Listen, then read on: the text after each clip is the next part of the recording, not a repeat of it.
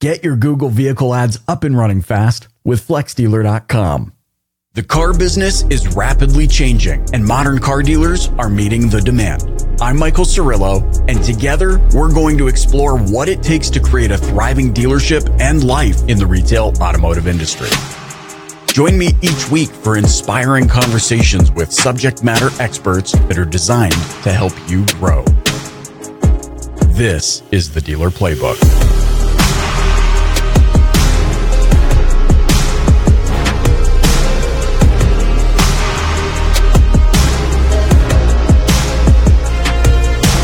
Hey gang, welcome back to this episode of the Dealer Playbook podcast. You know me, we've been together for 9 years.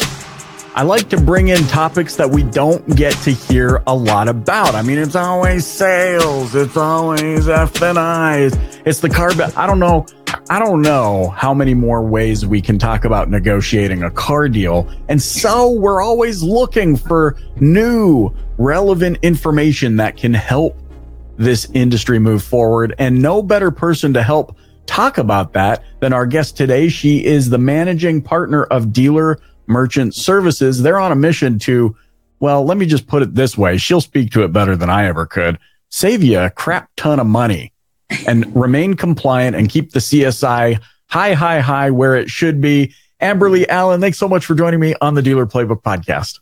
Michael, thanks so much for having me. I'm thrilled to be here. We're going to talk about probably the least sexy topic in the world, credit card processing, right?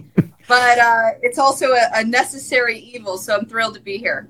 Well, look, I was on your website and I'm seeing savings between $5,000 and $15,000 a month, and I'm like, well, okay, maybe credit card processing sounds unsexy, but saving that amount of money, I mean, this is a good, decent six-figure savings potential every single year. And I think about, well, hey, what could a dealership do with that extra money back in the pocket? And it reminds me, Amberly, of what my dad used to say growing up. He says, how much you earn does matter, but how much you keep matters more.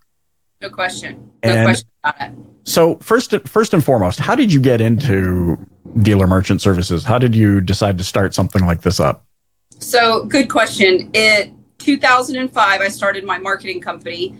Admittedly, I started in the business when I was 23. I was a wee pup selling direct mail to dealers.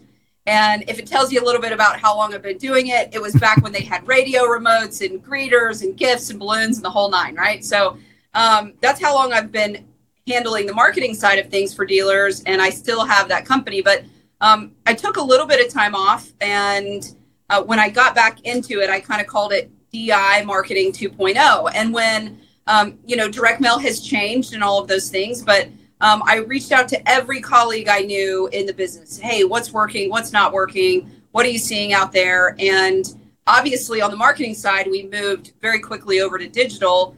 But at the same time, I started hearing about these law changes. And I started hearing, okay, well, this is happening and dealers are spending a ton in credit card processing. And so I've been really lucky that I have a dealer body that I work with that I could seek counsel from. Like, hey, what do you think about this? Do you think that it would work in the dealership space? We're seeing it at taco stands. We're seeing it in universities, on our utility bills, Venmo, Cash App, but will it work in the dealership space? And I asked a ton of people, and some of their first questions were like, well, is it legal? Okay, so I went back to the drawing board. Okay, did a ton of research. Okay, looks like it's legal. Okay, let's find out more. And then since I've started down that path, even more states have become legal. And so I have a merchant services attorney on retainer, and really just making sure that no dealer is going to get started down this path if they can't clear, just making sure it's legal and compliant. So that was step one. And then, of course, step two is, what about my customers? How is CSI going to be effective? We're not trying to, trip over dollars to pick up pennies here. So again, back to the drawing board. Okay, how do we, communicate this to our customers in the right way? And so we created a Dealer Merchant Services University to certify the staff on the word track and all of those things. So, and then of course, the next thing is, if the controller's not happy, nobody's happy. So how do we implement this, in the accounting department? And, my right hand is a former controller. And so we figured out how to navigate all that. But very specific to automotive is the only way this thing will work. Yeah. It sounds like a ton of work. Is it, do you have a passion for keeping track of legal compliance? No, now that is so boring, but it also was step one, right? But what I realized pretty quickly is that dealers wanted to save this money, but if we had one dealer that was a bad apple that did this all wrong, then they go back to their 20 groups and say, okay, I got sued. My customers are pissed off. This wasn't worth it. And so we kept going, okay, if we do this the right way, if we do it for automotive, it'll work. It will work. And so that's where I got to a point where if they don't go with us, they need to make sure they're doing it the right way. And, naturally people will go to us if it makes sense, right? So that's where I kind of started down. Let's focus on educating the dealer body and being the foremost expert, and the rest will work itself out. I love it. And so I see that there are a variety of things you do. You mentioned the university. But when it comes down to, and I'm looking here, it says proprietary solution to help dealers save up to 75% of their credit card processing fees without disrupting CSI. What does that look like from where the rubber meets the road? What does that mean? You go into a store and are you swapping out hardware? Are you what does that actually look like? And what is the potential disruption that you're seeing to CSI in current models? So great questions, twofold. So first things first, we want to create some awareness with the dealer body on how much are you spending. Right. And so on average, every $100 that gets spent, $2 of it goes to credit card processing. But what's interesting is that in 2010, with the Dodd-Frank Act, they started regulating debit card costs to the businesses.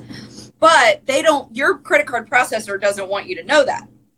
So they're not in the current hardware you have. Typically, you don't have an opportunity for the customer to put in a PIN, all these various things, because they basically don't want you to see under the hood.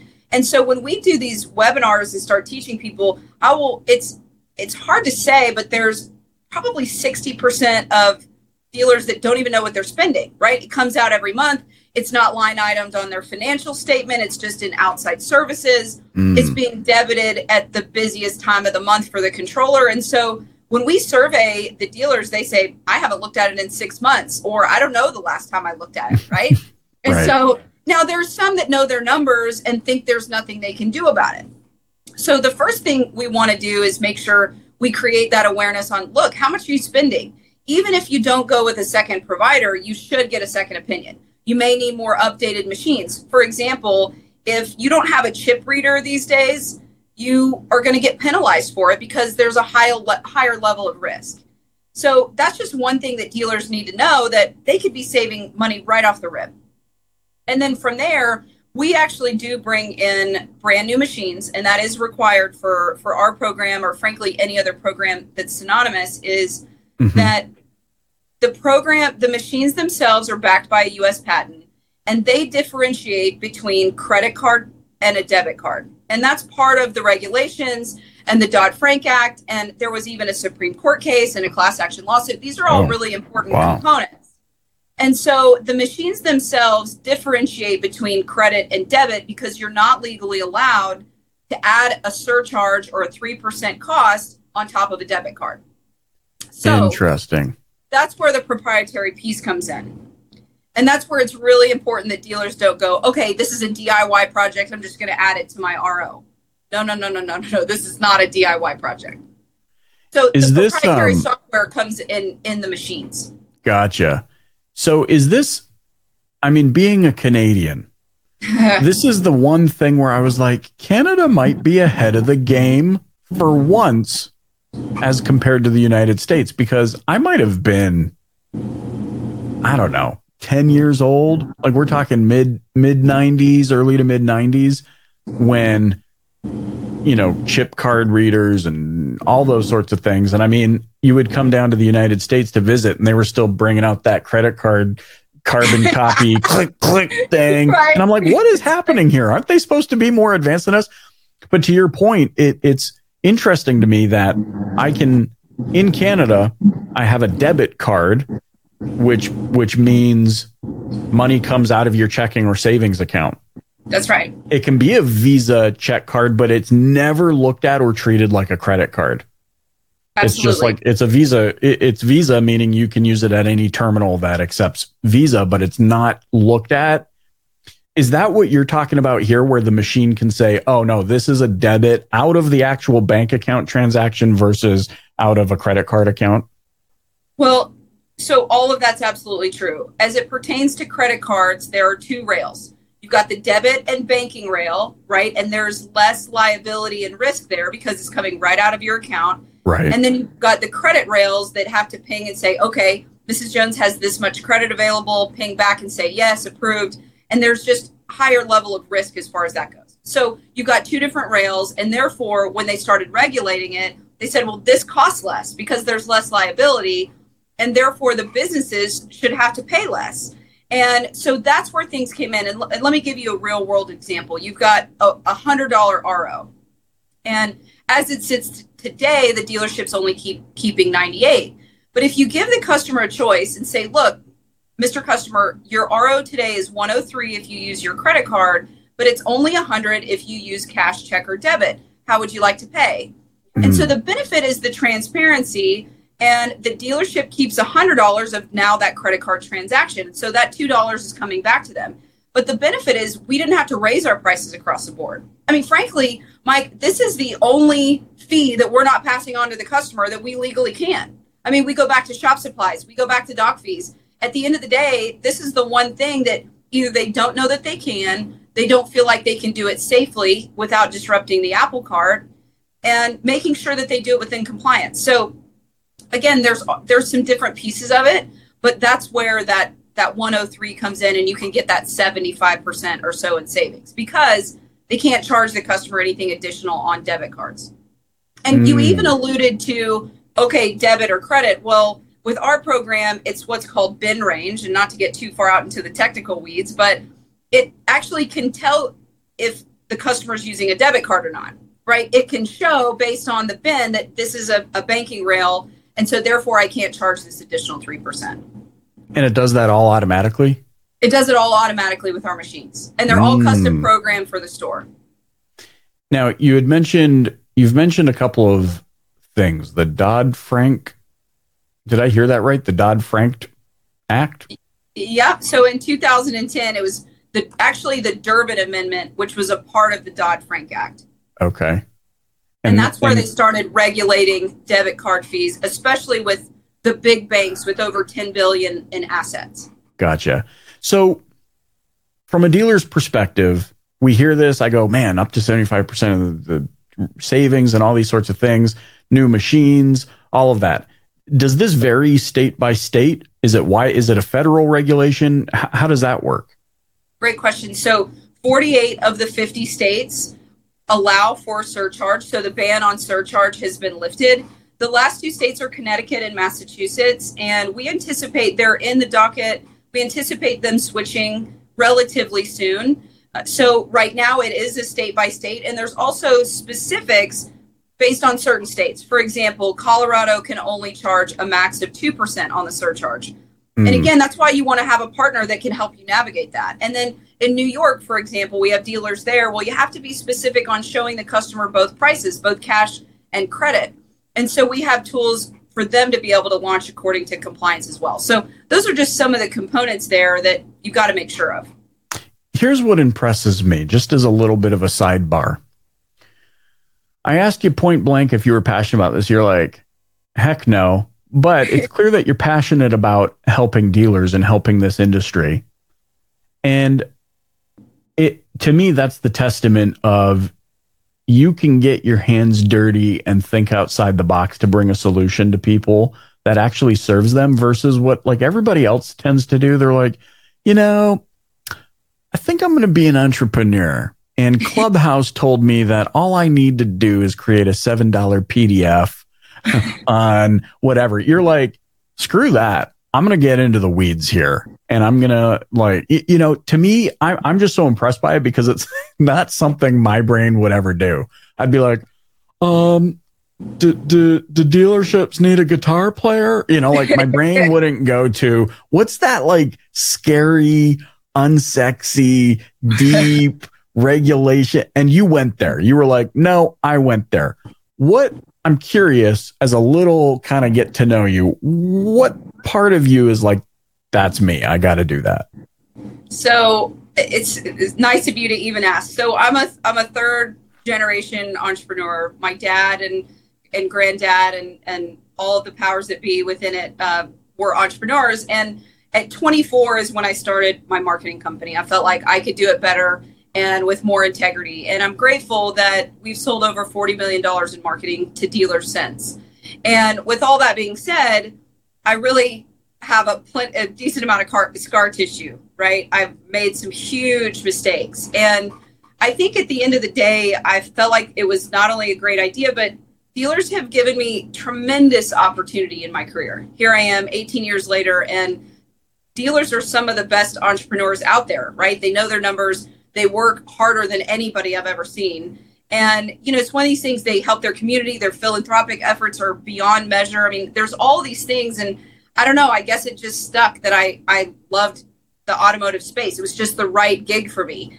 And I've always felt like I'm really lucky to have the right gig. So many people aren't in the right seat on the bus in their career. And for me, I've been there. And certainly there were some moments where I was in the corner in the fetal position going, what in the world am I doing? Right? What am I thinking?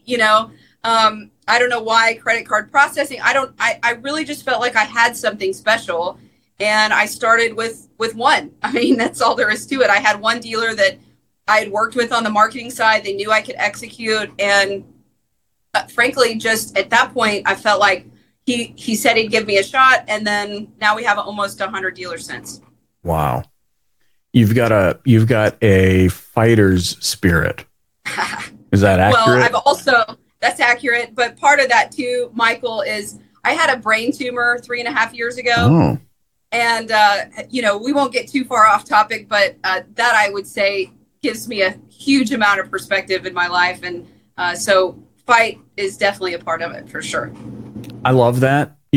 I've never had to deal with a tumor or anything like that. My journey was like severe depression, suicidal depression.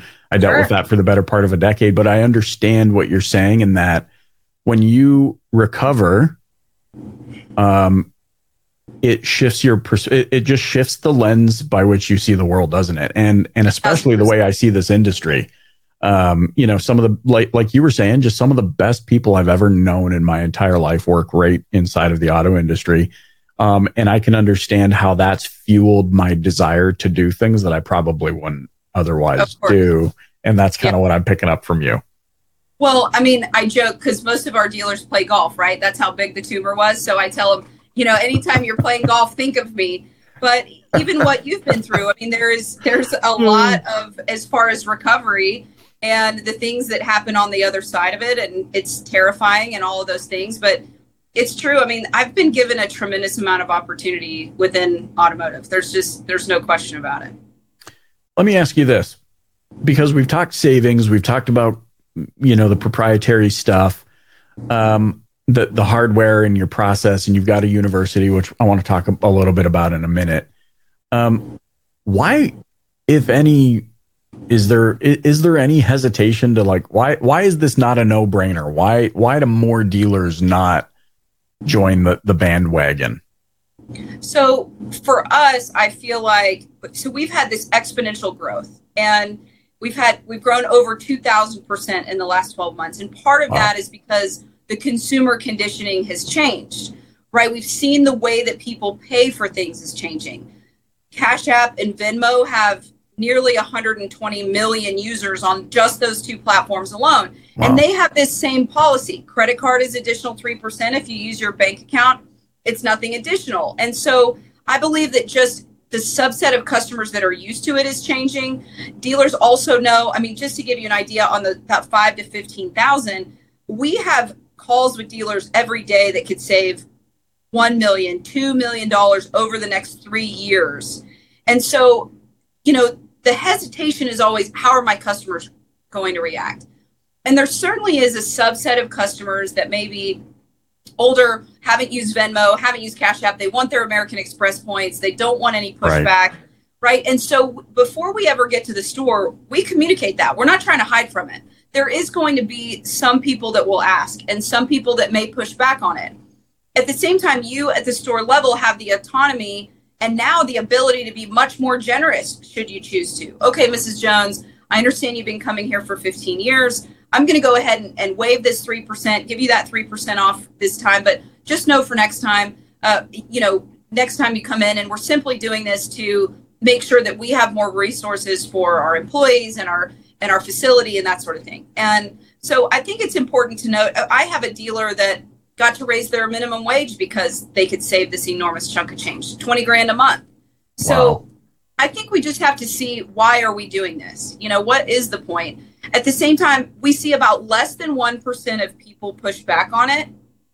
And we give the dealers the tools to make sure, how do we communicate that to the customer ahead of time so you mitigate any heat? And if you do have heat, we tell them never let the toothpaste out of the tube. Don't ever let it get past, a point where you've got this frustrated customers. They deal with heat all day, every day. They know how to handle this, right? Just fix it and get on down the road. Yeah. Oh, man, that makes perfect sense.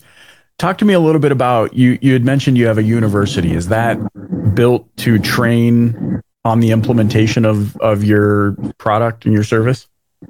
It is. So for us, we feel like that's where we shine. Is me and my executive team have over 75 years in the business. My VP is a former controller, 30 years, controller with Van Tile, that's now Berkshire Hathaway. And then I've got another gal that's been 28 years in the business, and she actually focuses on the launch. And we reverse engineer this in a way where we understand the steps to make it as seamless as possible. But not only do we show up on site at the dealership, oftentimes some require virtual because they're smaller or only doing one department, but we show up at the store. We don't just send them a box of machines and a 1-800 number and wish them good luck. We do a huddle beforehand with all of the management, and then we do a full training program. So they go through Dealer Merchant Services University and get a certificate at the end of it to make sure they understand, why are we doing this? What's the word track? What's the point? What is the point of all of this? You're going to make me fly into a hornet's nest, supposedly. And how do I mitigate that? And so before we ever get there, we make sure that they're trained ahead of time. They know how to communicate this in a way that they can mitigate any heat. And they're all certified by Dealer Merchant Services University. Amazing. And we offer training into perpetuity as well. I mean, we aren't just going to, it's right. One of these things where sometimes they need some hand holding, and that's okay. Hey, I got a client that they keep saying this. Well, figure it out on your own. Right, exactly. Hey, guys, something's going wrong with my machines, or something's happening with this customer and their debit card, whatever the case may be. That white glove service is really where we shine. Yeah, this makes a ton of sense to me. I mean, why would I not want to recoup this money? And like you said, I love that there's dealers out there that are saying, hey, now that I've recouped it, let's reinvest it back into our people. I love that. I could talk about that all day. I'm not going to do it to you, but I just love that element of these strong leaders in the industry. And, it's just been such a delight to spend some time with you today. How can those listening get in touch with you?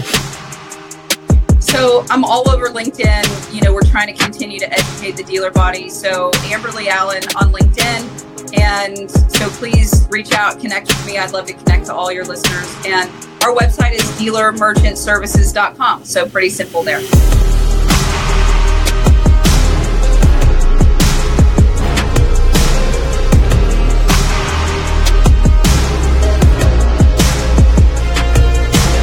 I'm Michael Cirillo, and you've been listening to the Dealer Playbook Podcast. If you haven't yet, please click the subscribe button wherever you're listening right now. Leave a rating or review and share it with a colleague. Thanks for listening.